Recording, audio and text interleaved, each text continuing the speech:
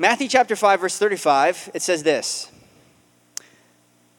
Jesus said, "You have also heard that our ancestors were told, 'You must not break your vows. You must carry out the vows you made to the Lord.' But I say, do not make any vows. Do not say by heaven, because heaven is God's throne. And do not say by the earth, because the earth is his footstool. And do not say by Jerusalem, for Jerusalem is the city of the great king. Do not even say by my head, for you can't turn one hair black or white." And there's probably someone here who's like, "I dyed my hair last week." But that's not what he's talking about. "Just say a simple yes I will or no I won't. Anything beyond this is from the evil one." Let's pray one more time. Lord, as we approach your word this evening, we pray that you would pierce hearts, help us to see as you see, help us to love as you love, that we could go into this world and represent you well. That we would see the people around us as people that we could sacrifice our own time and energy in order to reach. That we could be a blessing, we could be your ambassador to communicate your love to the world that does not know you and is in such need of hope and reconciliation. We thank you, Lord, in Jesus' name, amen.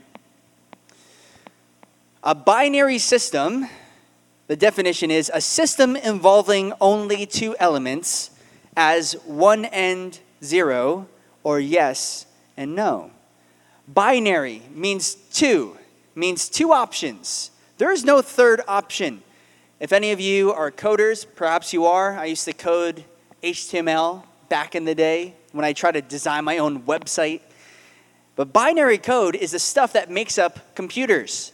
And there's only two values. Everything that you see in your computer is calculated down to two things, either a 0 or a 1, a yes or a no.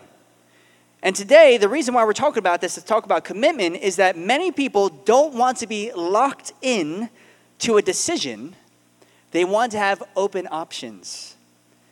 Many people will ask you questions that's a yes or no question, and they'll look for a way out.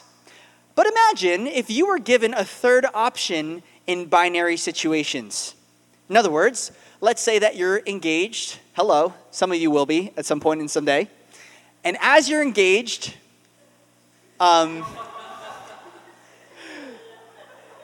you just decide there's a third option. You're going to go marry somebody else.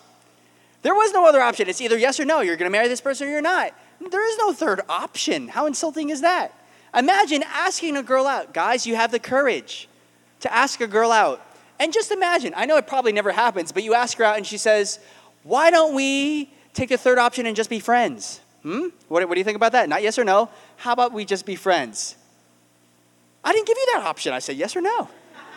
We can go if I bring a friend. Is it okay if I bring a friend? You ever have that happen? It's messed up. Don't do that. Just tell them no. They can move on with their lives and not carry the baggage 10 years down the line. I'm talking about somebody else in this room. Imagine, listen, when I get married, I'll have a lot less jokes to pull from, so I might as well use it.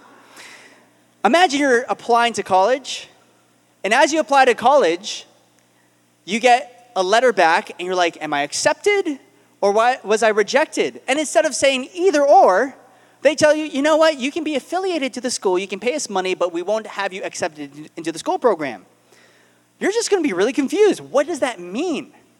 And there are some situations that require a simple yes or no. Now, the only acceptable third option is when we as Christians bring it before the Lord. You know what? I'm not sure if this is what the Lord wills, and so let me pray about it. But here's the thing. What that's turned into is a person asks you a question, and you say, I'll pray about it, which means no. Oh, yeah, man. Like, I would love to go to your party, but let me pray about it. Oh, okay. So you just don't want to go. No, seriously, I want to pray about it. Today in our society, people don't keep their word, and they don't want to give their word either. In other words, people break their commitments all the time. You see it happen, right? You can't trust anybody. And not only that, they don't want to commit to anybody else. But imagine if we could be a people that reflect the nature of God who is always faithful. I can think of people in my life who have been consistent, committed. As I was a youth student here many years ago, 10 years ago, I graduated high school, so that's how old I am.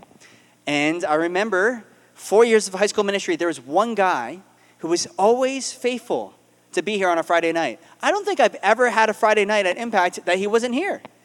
And he was faithful. He didn't say a lot, but when he did, it was always meaningful. And you knew that he always cared about us. And hopefully you guys can realize that the same thing is true for you guys here with the leaders that you have. Maybe you're having a rough time throughout the week. Maybe you're having a trial or something's happening, but you know I can count on so-and-so being there on a Friday night. And they're going to pray with me. If I'm going through a tough time, I have somebody I can call. And imagine being that type of person for somebody else. Imagine being a person that actually keeps secrets and you can actually be trusted. That's a hard thing to do these days, isn't it? It's hard to find someone that you can tell a secret to and you don't have to make them swear, make them promise.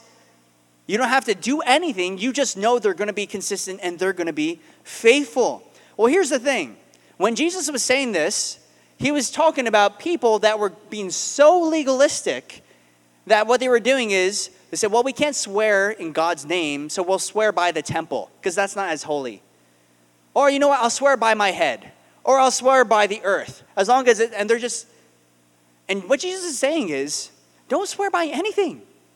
Why can't you just say yes and it's going to happen? Why can't you just say no and it's going to happen? And what he says at the very end of the passage is really telling. He says this, anything beyond this is from the evil one. Why does he say that? So what happens is Jesus is saying, if you're going to make a promise, don't swear by your head. You didn't make yourself. You can't even turn your hair as black or white on command. Don't swear by the earth. That's God's footstool. Don't swear by heaven. Don't swear by anything. Just be consistent, yes or no. Why would he say that anything beyond this is from the evil one? It's because Satan is the father of all lies. And many people, they'll try to use their words to make people believe certain things about them that aren't true. Instead of being a trustworthy person, they'll say trustworthy things so that people believe that inside that they're a person I can trust. Hey, I promise you, listen, if I'm wrong, I swear, I'll bet you, I'll whatever it takes, I will prove to you. Why couldn't you just be a consistent person previously? Why do you have to swear? Why do you have to promise? Why do you have to vow at all? Why can't you just be a person that's going to keep their word? Well, God desires his people to be committed and consistent. Not only to be a person that can make a decision and not just be flip-flop, just be one way and another, 1 foot in the world and 1 foot with God. As in 1 Kings chapter 18, remember, on the Battle of Mount Carmel, Elijah said, choose this day who you're going to serve. If the Lord is God, worship him. And if Baal is God, then worship him. But the people, it says, were faltering between two opinions. In other words, they wanted to enjoy the pleasures of the world and yet have the benefits of being a person that follows God. But you can't really be said to be a Christ follower and still have your foot in the world. And that's what Elijah is saying, and that's what Jesus says. He says, you are either for me or you are against me. That's what he says. And so our first point tonight in commitment is, number one, being committed is not conditional. Being committed is not conditional. In other words, when you are a committed person, that should be independent of your circumstances. Regardless of whether it rains, it shines, it pours, you have a terrible day, you are committed. Why should circumstances affect whether or not you are a consistent person?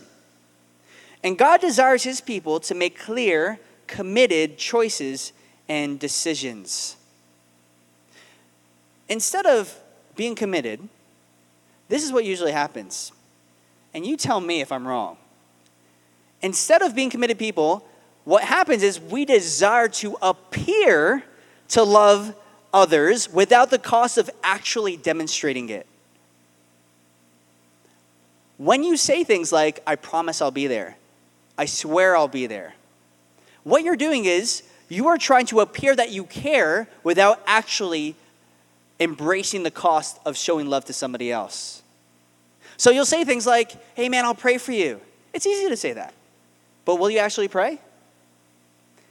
It's easy to say, hey man, I'll be there this Saturday at your party. I know you've invited a bunch of people. I will make sure I'm there. Because in the moment, why do you say that? Sometimes people say that because they're afraid of disappointing them in the moment. I'll text them later to let them know that I can't be there. How many people have done that? If you are afraid of the person in the moment, you think, over the phone, over a text, that way I don't have to disappoint them to their face and see their disappointment. And that is appearing to love others without the cost of actually demonstrating it. Let me prove it with the Bible. John chapter 21, verse 17. After Peter denied Jesus 3 times, we know he felt like a failure, really disappointed. He had a discourse with Jesus over breakfast, and Jesus said this, Simon Peter, son of Jonah, do you love me? This is the 3rd time he asked, and Peter was grieved because he said to him the 3rd time, do you love me? So Jesus asked a very, very basic question. I want to know, because your track record has not been consistent. You said, I would even die for you. And then when a servant girl asks, are you a follower of Jesus? You hide and you lie. And then you swear by the heavens, you swear by God. He actually says that he doesn't know Jesus. So Jesus wants to know, hey, do you actually love me? Because your track record has not been consistent with that. And what did Peter say? He said to him, Lord, you know all things. You know that I love you. You know that I love you. It's easy to say that with your words, right? So what did Jesus say to him? He didn't say, you're a liar. He said this, well, if you love me, feed my sheep. So, okay, you love me. Now it's time to take your words and put it to action. James says, what is faith without works? Show me your faith without your works. Oh, wait, you can't. Because faith will always do something. And I can demonstrate my faith by the things that I do. In the same way, if it is true that you actually love somebody, wouldn't you show that by your actions? What Peter wanted to say is that, Lord, you know that it was simply the circumstances that prevented me from showing you love. I would have been there, man. I would have went to your game. I would have went to your house. I would have went to the party. But my car broke down. I had a lot of homework. A person I've never seen, a person I haven't seen in a long time was in town. The circumstances prevented me from showing you love. And what Jesus is showing is it's actually the presence of unfavorable circumstances that prove how much love you have. Let me give you an example. Circumstances should not deter a person from being committed. It shows just how much you care. For instance, imagine you have a loved one in the hospital, and there's a person who is on the other side of the country, flies in to go visit that person in the hospital. He could have rationalized, thought about it, and said, you know what, it's kind of far. It's kind of a distance, and I'll pray for that person. And there's nothing wrong with that. Nothing wrong with just praying. But how much more does it show the person's love when they fly across the country to go and be with that person? When there are unfavorable circumstances and the person still shows up, it shows you how much they care. Whereas maybe you have a birthday party and no one shows up. Or maybe you're the only one, right? Who's going? You always ask that question. We're going to have people hang out. Well, who's going to go? Because I only want to go if other people are going. Imagine you say, well, regardless of who goes, I will be there because I'm your friend. And I want to hang out and spend time with you. Imagine if we did that. It shows how much you care. Here's the thing. Loving sheep, loving people, so if you're not a believer and you're like, sheep? Like, you're just probably really confused right now. Jesus is like really obsessed with these sheep things. Sheep represents the church. And so loving the people of God is costly. Loving your enemies is messy. But isn't it true that Jesus was determined to go to the cross no matter what the obstacles were? Wasn't it true that Jesus, regardless of what was happening around him, regardless of the fact that he went to the desert, the wilderness, and Satan tempted him 3 times and said, hey, you don't have to go to the cross. If you just bow down and worship me now, I will give you everything that you want. But Jesus said, I don't care how difficult it is. Not my will, but your will be done. He said to the Father when he was in the garden, sweating drops of blood, knowing the pain he would endure, but he did it because he wanted to show how much he loves you and I. So what it comes down to is this. When we make commitments, who are we actually committing for? Why do we actually commit? And usually when we bail, when we back out, it's because we're committing for ourselves, so that we appear to be a loving person rather than going through the cost of actually showing somebody love. And so love always costs somebody something, at least in this sinful world. So who are we committing for? It's a thought-provoking question we should ask ourselves this evening. The second point involving commitment is this. Strong words don't make stronger commitments. Strong words don't make stronger commitments. So we found out that commitments are condition independent. They're not conditional. But also, strong words don't make stronger commitments. With people, this means that we will be committed the first time. We don't need any other language in order to appear like we love somebody else.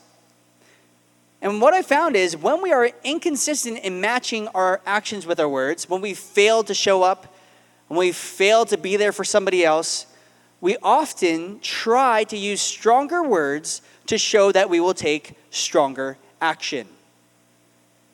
So, a person asks, while they're talking in conversation, says, I have something to share, but I don't know if you can keep a secret.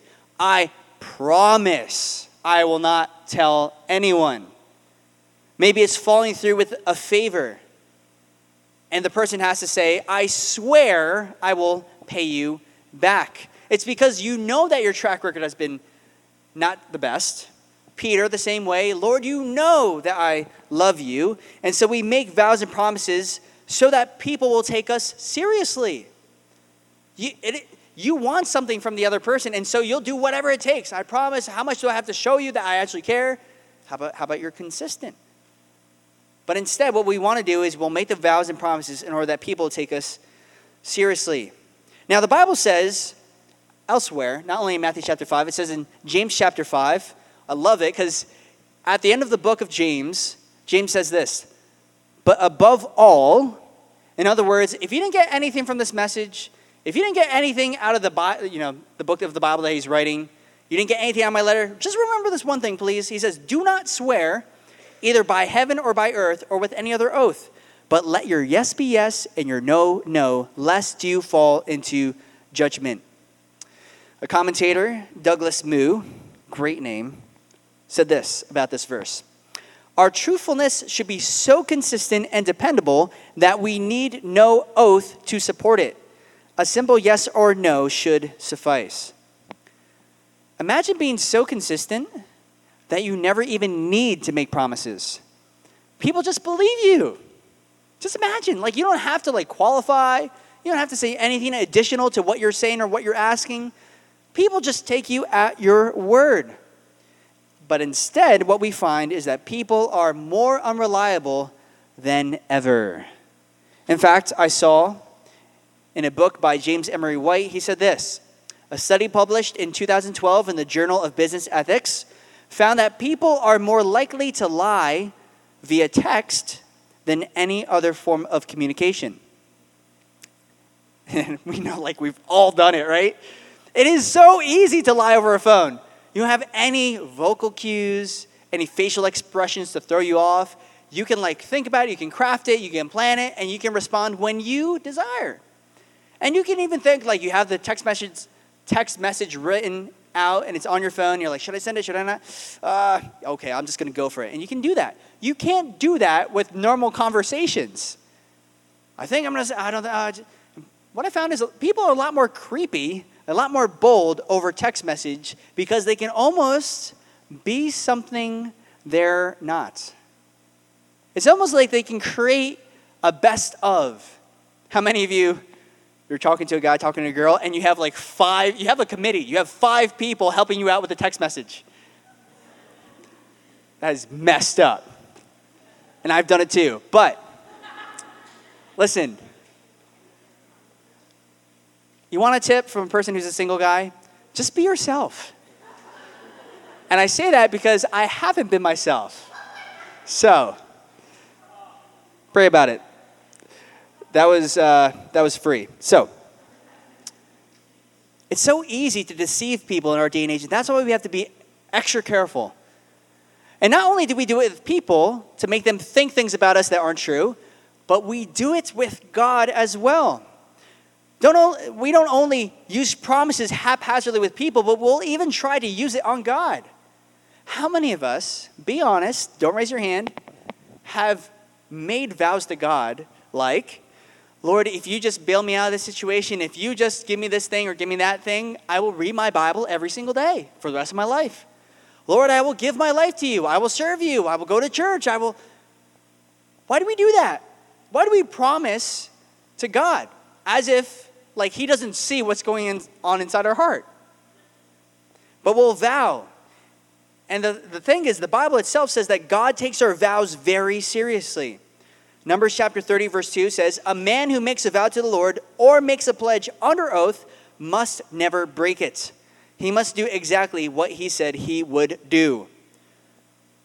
Now here's the thing. The Bible is not against vows. Even Jesus swore under oath when he's brought before Pontius Pilate. There's nothing wrong with making those promises, but we should not use that to appear to be something we're not. Instead, we should form our character in such a way that we're always consistent so we don't have to try to deceive people or even try to deceive God into giving us what we want.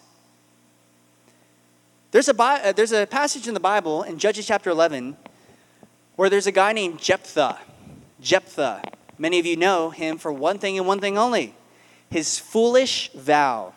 What happened was this guy named Jephthah, who was a judge in the book of Judges, in ancient Israel, and the entire book of Judges in the Bible was written under the context of there was no king in Israel in those days. Everyone did what was right in their own eyes. So the entire book you have to look at because there's some messed up, weird things that happen in this book, like the story I'm about to share with you. But it doesn't mean that God condones what happens. It means that this is how it looks when man is living without the guidance of God. And so they had these judges that tried to figure it out. And sometimes you had good judges, and sometimes you had bad judges. And so Jephthah was called, even though he was a half-breed, he was a person that didn't really belong to the people of God. But they saw him as a warrior. They saw him as an outcast. And they said, listen, we will make you our king. We will make you our judge, the person that rules over us, if you can only defeat the enemy. And so Jephthah's like, I think I can do it. He tried to negotiate. The people didn't listen. And eventually Jephthah, in this very intimate moment before the Lord, says, Lord, paraphrase, if you will help me win this battle, the first thing that comes out of my house, I will give right to you. Now, I'm a little confused as to why he did that. Like, what did he expect to come out of his house? Something that moves, obviously. It's not like a plane just walking out of the house. Was it a puppy? Was it a goat? I don't know. But it turned out to be his own daughter. And so what happened was, he wins the battle, God kept his end of the bargain, and he believed that he was to keep his, because he took his vow very seriously. And so he told his daughter this vow, and the daughter, in some way, says, yeah, well, you have to keep your vow. And so some people believe that she was sacrificed, and then many people believe that she just had to live a single woman for the rest of her life and not marry anybody. Our object is not to figure out what happened. Either way, it seems weird. But here's the thing. Jephthah made a vow. It was foolish. He couldn't keep his end of the bargain. And he felt defeated afterwards, even though he had a victory by God. Now, why do I say that? All of us know what it's like to try to be a better person, a better version of you. And maybe we're very sincere when we make these promises, when we make these vows. I'm going to be there. I'm going to be consistent. I'm going to be faithful. I'm going to be committed. I'm going to be there every Friday. I'm going to be there for that person. I'll hold you accountable. I'll call you once a week. I'll hang out with you once a month. Yeah, we'll get together. And you make these commitments and you don't uphold them. And so how do you feel? Defeated. What do?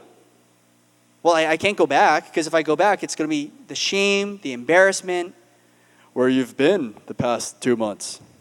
How come you haven't texted me? How come you said that you were going to call me? You never called me.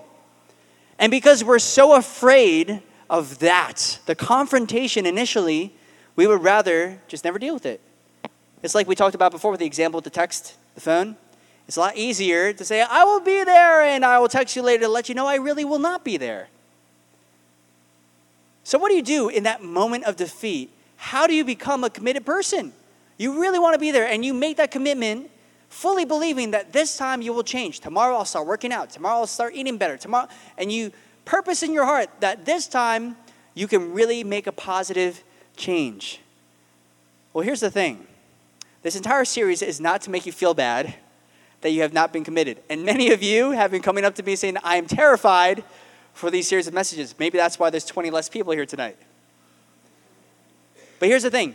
If your motivation is always try harder next time, you're always going to come up short, and you're always going to feel like a failure, and you're always going to run away. And you will believe that you are a failure. You will start to believe that if I have failed, I have denied Jesus not once, twice, 3 times in front of a servant girl. Maybe I am not the rock that Jesus called me. Maybe I am just Simon. I am just a nobody. I am just a failure. But Jesus said, go tell Peter, tell the rock, tell him, the person I called, the person that I love. And so what you need to know tonight is the thing that will be your motivation to be a committed person is not your own track record. I've been pretty good. I've kept my 5 commitments I made this week. What will motivate us is seeing how committed God is to you and I, regardless of how faithless and unfaithful we are. So what I'm going to do in this next portion of the message is give you 6 ways that God commits to us. You can write this down if you'd like. This is the 3rd point, that God is faithful to unfaithful people. And I'm going to give you 6 ways that he does that. Number 1, so if you've been discouraged, you can be encouraged now. Here we go. Number 1, God is committed to keep his promises. God is committed to keep his promises. Numbers chapter 23, verse 19 says this, God is not a man, so he does not lie. He's not human, so he doesn't change his mind. Has he ever spoken and failed to act? Has he ever promised and not carried it through? God is always consistent. He is pure existence. He doesn't change. He's the same yesterday, today, and forever. Now imagine with me that God was like you and I, and God could change his mind. And that God could change his personality. Wouldn't that worry you? Because you never knew whether or not God is the same God yesterday as he is today. Maybe he forgives your sins today, but maybe he won't tomorrow. Maybe he's in a good mood today, he wants to bless you, but maybe tomorrow he's going to be upset with you. And because God isn't consistent or committed, you have no idea what God you're talking to. If he's in a bad mood today, like, hey, should I talk to you tomorrow because I know that you're really upset because those things happen all over the world and you're probably really angry at those people, and maybe I'll talk to you when you're in a better mood.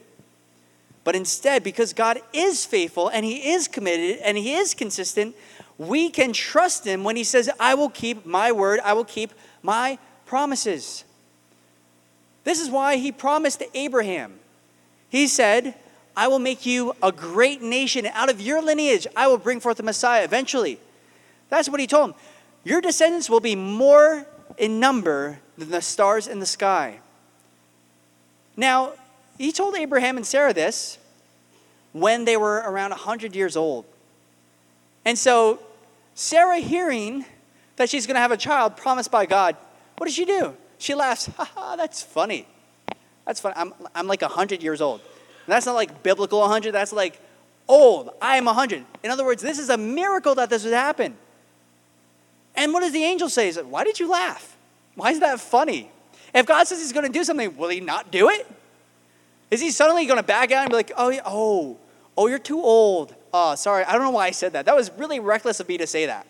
You know, I sometimes I promise and I don't really mean the things I promise, but I'm sorry. No. And through Sarah, they had Isaac. And it was true, and his promise is fulfilled, and he is the father of many nations. Many even different religions still look to Abraham as their father. David, King David, when he was running away from Saul, he could have thought, am I really supposed to be king? But yet he was promised, and Samuel anointed him.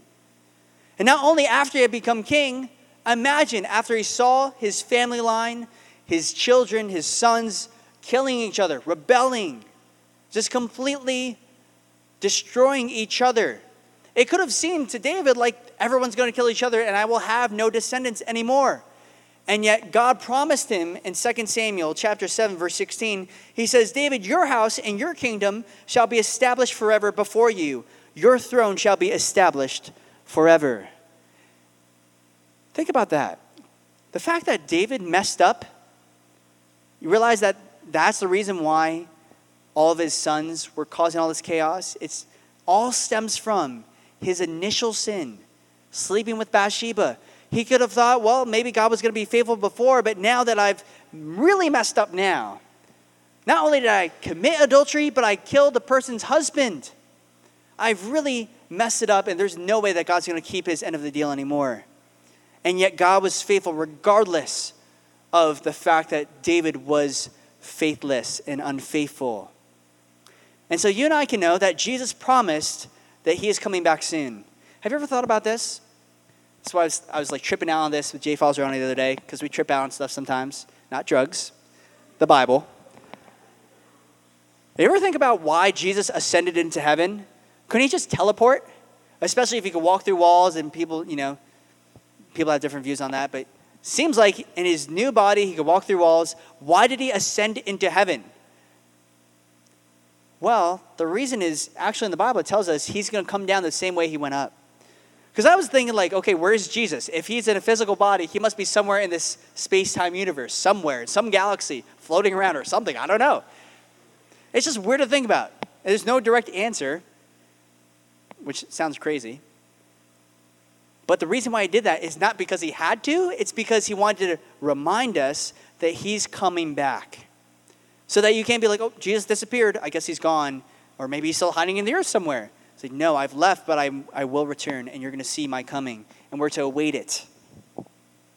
Secondly, God is committed to be present when we are full of fear. God is committed to be present when we are full of fear. A number of years ago, I remember, I don't know what happened, but for whatever reason, I had gone to visit my good buddy Dave Duquesne up in Massachusetts while he was still at photography school. Shortly thereafter, I started having problems with my liver. I had I don't really know the technical terms for it. I actually got reminded of this because I was cleaning out my room and I found like the transcripts from the doctor's office, medical records, whatever you call them. And whatever it was, I don't want to be graphic, but my liver was shutting down and it didn't seem good. I was going to have to go to the hospital. I couldn't eat for 7 days. I lost 15 pounds. And I remember just lying on my floor, not able to eat, having no appetite, and just being like, is this how it ends? This is the epic ending to my life. Being 20 years old and I just die from some mysterious thing that my doctor tells me. I had to go to the doctor 3 times. The first 2 times he says, oh, you're probably dehydrated because my urine was brown. Sorry to disturb you, but which indicates, blood going through your stream. And so anyway. So I would tell him like, I don't think this is normal. And he's like, no, you're probably fine. You're probably dehydrated.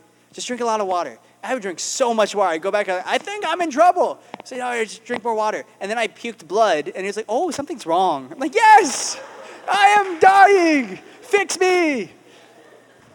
So, I survived, by the way, spoiler alert. But I remember in those times, I was thankful. Because that was a point in my life when you're about 19, 20, in your lower 20s, you often, and you might feel like this as a teenager too, you often feel like you have no idea where you're supposed to be. And there's all this pressure that you're supposed to figure out right now. And this is before I felt called to ministry or anything. It was a big question mark of what am I supposed to do with my life? And I felt like maybe I'm not significant to the kingdom of God. I don't really matter, and it's all going to end here. But here's the thing. What gave me comfort is the fact that God loves me no matter what. And I will not leave this earth, and you will not leave this earth 1 second sooner than the day that he has appointed for you. He has in his hand your life, the numbers of your days, the numbers of your hair. He knows everything about you, and he loves you. Psalm chapter 23, verse 4, the famous verse says, "Yea, though I walk through the valley of the shadow of death, I will fear no evil, for you are with me. Your rod and your staff, they comfort me." It's the most comforting thing. As I struggled with panic attacks for many, many years, the one thing I could count on is I know it doesn't feel good now, but I believe that God is faithful. I believe there's a meaning to this. I believe that he's going to be here tomorrow. I believe the sun is going to rise tomorrow. I remember writing a song, one of my Screamo songs back then, where I was talking about the one thing I can count on is tomorrow the sun's going to rise. Tomorrow God's going to be faithful. He's still going to be here. Nothing's changing between me and God. And even if the circumstances change, God is faithful. Number 3, God is committed to love us despite who we are. God is committed to love us despite who we are. It says in Isaiah chapter 66, verse 1 and 2, "Heaven is my throne and earth is my footstool. Where is the house that you will build me? And where is the place of my rest? For all those things my hand has made, and all those things exist, says the Lord. But on this one will I look, on him who is poor and of a contrite spirit, and who trembles at my word." What does he say in that chapter in Isaiah? What he's saying is this. He says, listen, so heaven's my throne, the earth is my footstool. Like, there is no building that can contain me. Nothing. You build something, you build your church, you build your temple, it's arrayed with gold, that's all cool. But even the heavens can't contain my majesty. However, I will look upon this one, and I will dwell in this one. It's you. Even though the entire universe is not fit for God, he chooses to dwell inside you and I. And not just anyone, but the person who is of a poor and contrite spirit. If you feel like you're insignificant, you're actually closer to God than the person that thinks that they're pretty good. And that should give us comfort that despite who you are, doesn't matter what you look like, doesn't matter if you're ugly, doesn't matter if you're good looking, doesn't matter if you're talented, doesn't matter if you don't even know if you're gifted at anything at all. But God chooses you to love you despite you, and because of himself, to make something out of you, something beautiful. Next point. Number 4, God is committed to the believer's eternal security. God is committed to the believer's eternal security. I think all of us have this fear of being left behind. Whether it's fear of the rapture, that you missed the boat, or whether it's not getting picked for the sports team, not making it into the school, not being invited when your friends want to make a trip over to Texas, or your friends want to go hang out all together at Inkwell. There's a fear of being left behind. And not only that, people fear, what if God ceases to love me? What if God ceases to want me into heaven? Want me to go there? Well, what we can know is that God says in John chapter 6, verse 39, "This is the will of the Father who sent me, that of all he has given me, I should lose nothing, but should raise it up at the last day." Listen, what Jesus is basically saying is, since you have not earned your salvation, you don't have permission to lose it either. It's a gift of God, not of works, lest any man should boast. Otherwise, you'd be in constant flux with your relationship with God. Does he love me today? Does he not love me today? I don't really know. Am I still making it into heaven? And each time that you commit something terrible, it should cause you to wonder, do I really have the Holy Spirit? But if you're even asking that question, that might be a sign that God is living inside of you because the Holy Spirit is grieved. Which leads us to the next one, which is number 5. God is committed to forgive us when we sin. God is committed to forgive us when we sin. Let me ask you this. It's a rhetorical question, and we already kind of answered it, but how much do we have to sin in order to out-sin the love of God? What do you have to do? Do you have to kill someone? Do you have to backstab someone, lie about people? Do you have to hurt God enough times? Well, wasn't it Jesus that told Peter, not only 7 times you forgive somebody, but 70 times 7 you forgive them? Why? Because what God is basically saying is that there's nothing that can separate you from his love, and he's faithful to forgive us of all of our sins. In 1 John chapter 1, verse 9, if we confess our sins, he is faithful and just to forgive us our sins and to cleanse us from all unrighteousness. You can imagine, like, if people are in a relationship and they're being cheated on, not once, not twice, but many times in that relationship, that trust is broken and they might break up. But God says, as an example to show you how much I love you, I'm going to command my prophet Hosea in the book of Hosea, in case you didn't know what this is about. He commands Hosea to do this in Hosea chapter 3, verse 1. Love a woman who is loved by a lover and is committing adultery, just like the love of the Lord for the children of Israel who look to other gods. God says, if you want an example of how much I love you, here's a sneak preview, a little bit, a little taste. Someone loving a person who's a prostitute, and no matter how many times they run away, he chooses to buy her back. Number 6, the final point tonight. God has given us his Holy Spirit as proof of his commitment. God has given us his Holy Spirit as proof of his commitment. Ephesians chapter 1, verse 13 through 14 tells us that we were sealed with the Holy Spirit of promise, who is the guarantee of our inheritance until the redemption of the purchased possession to the praise of his glory. In other words, the Holy Spirit is kind of like an engagement ring, a wedding ring.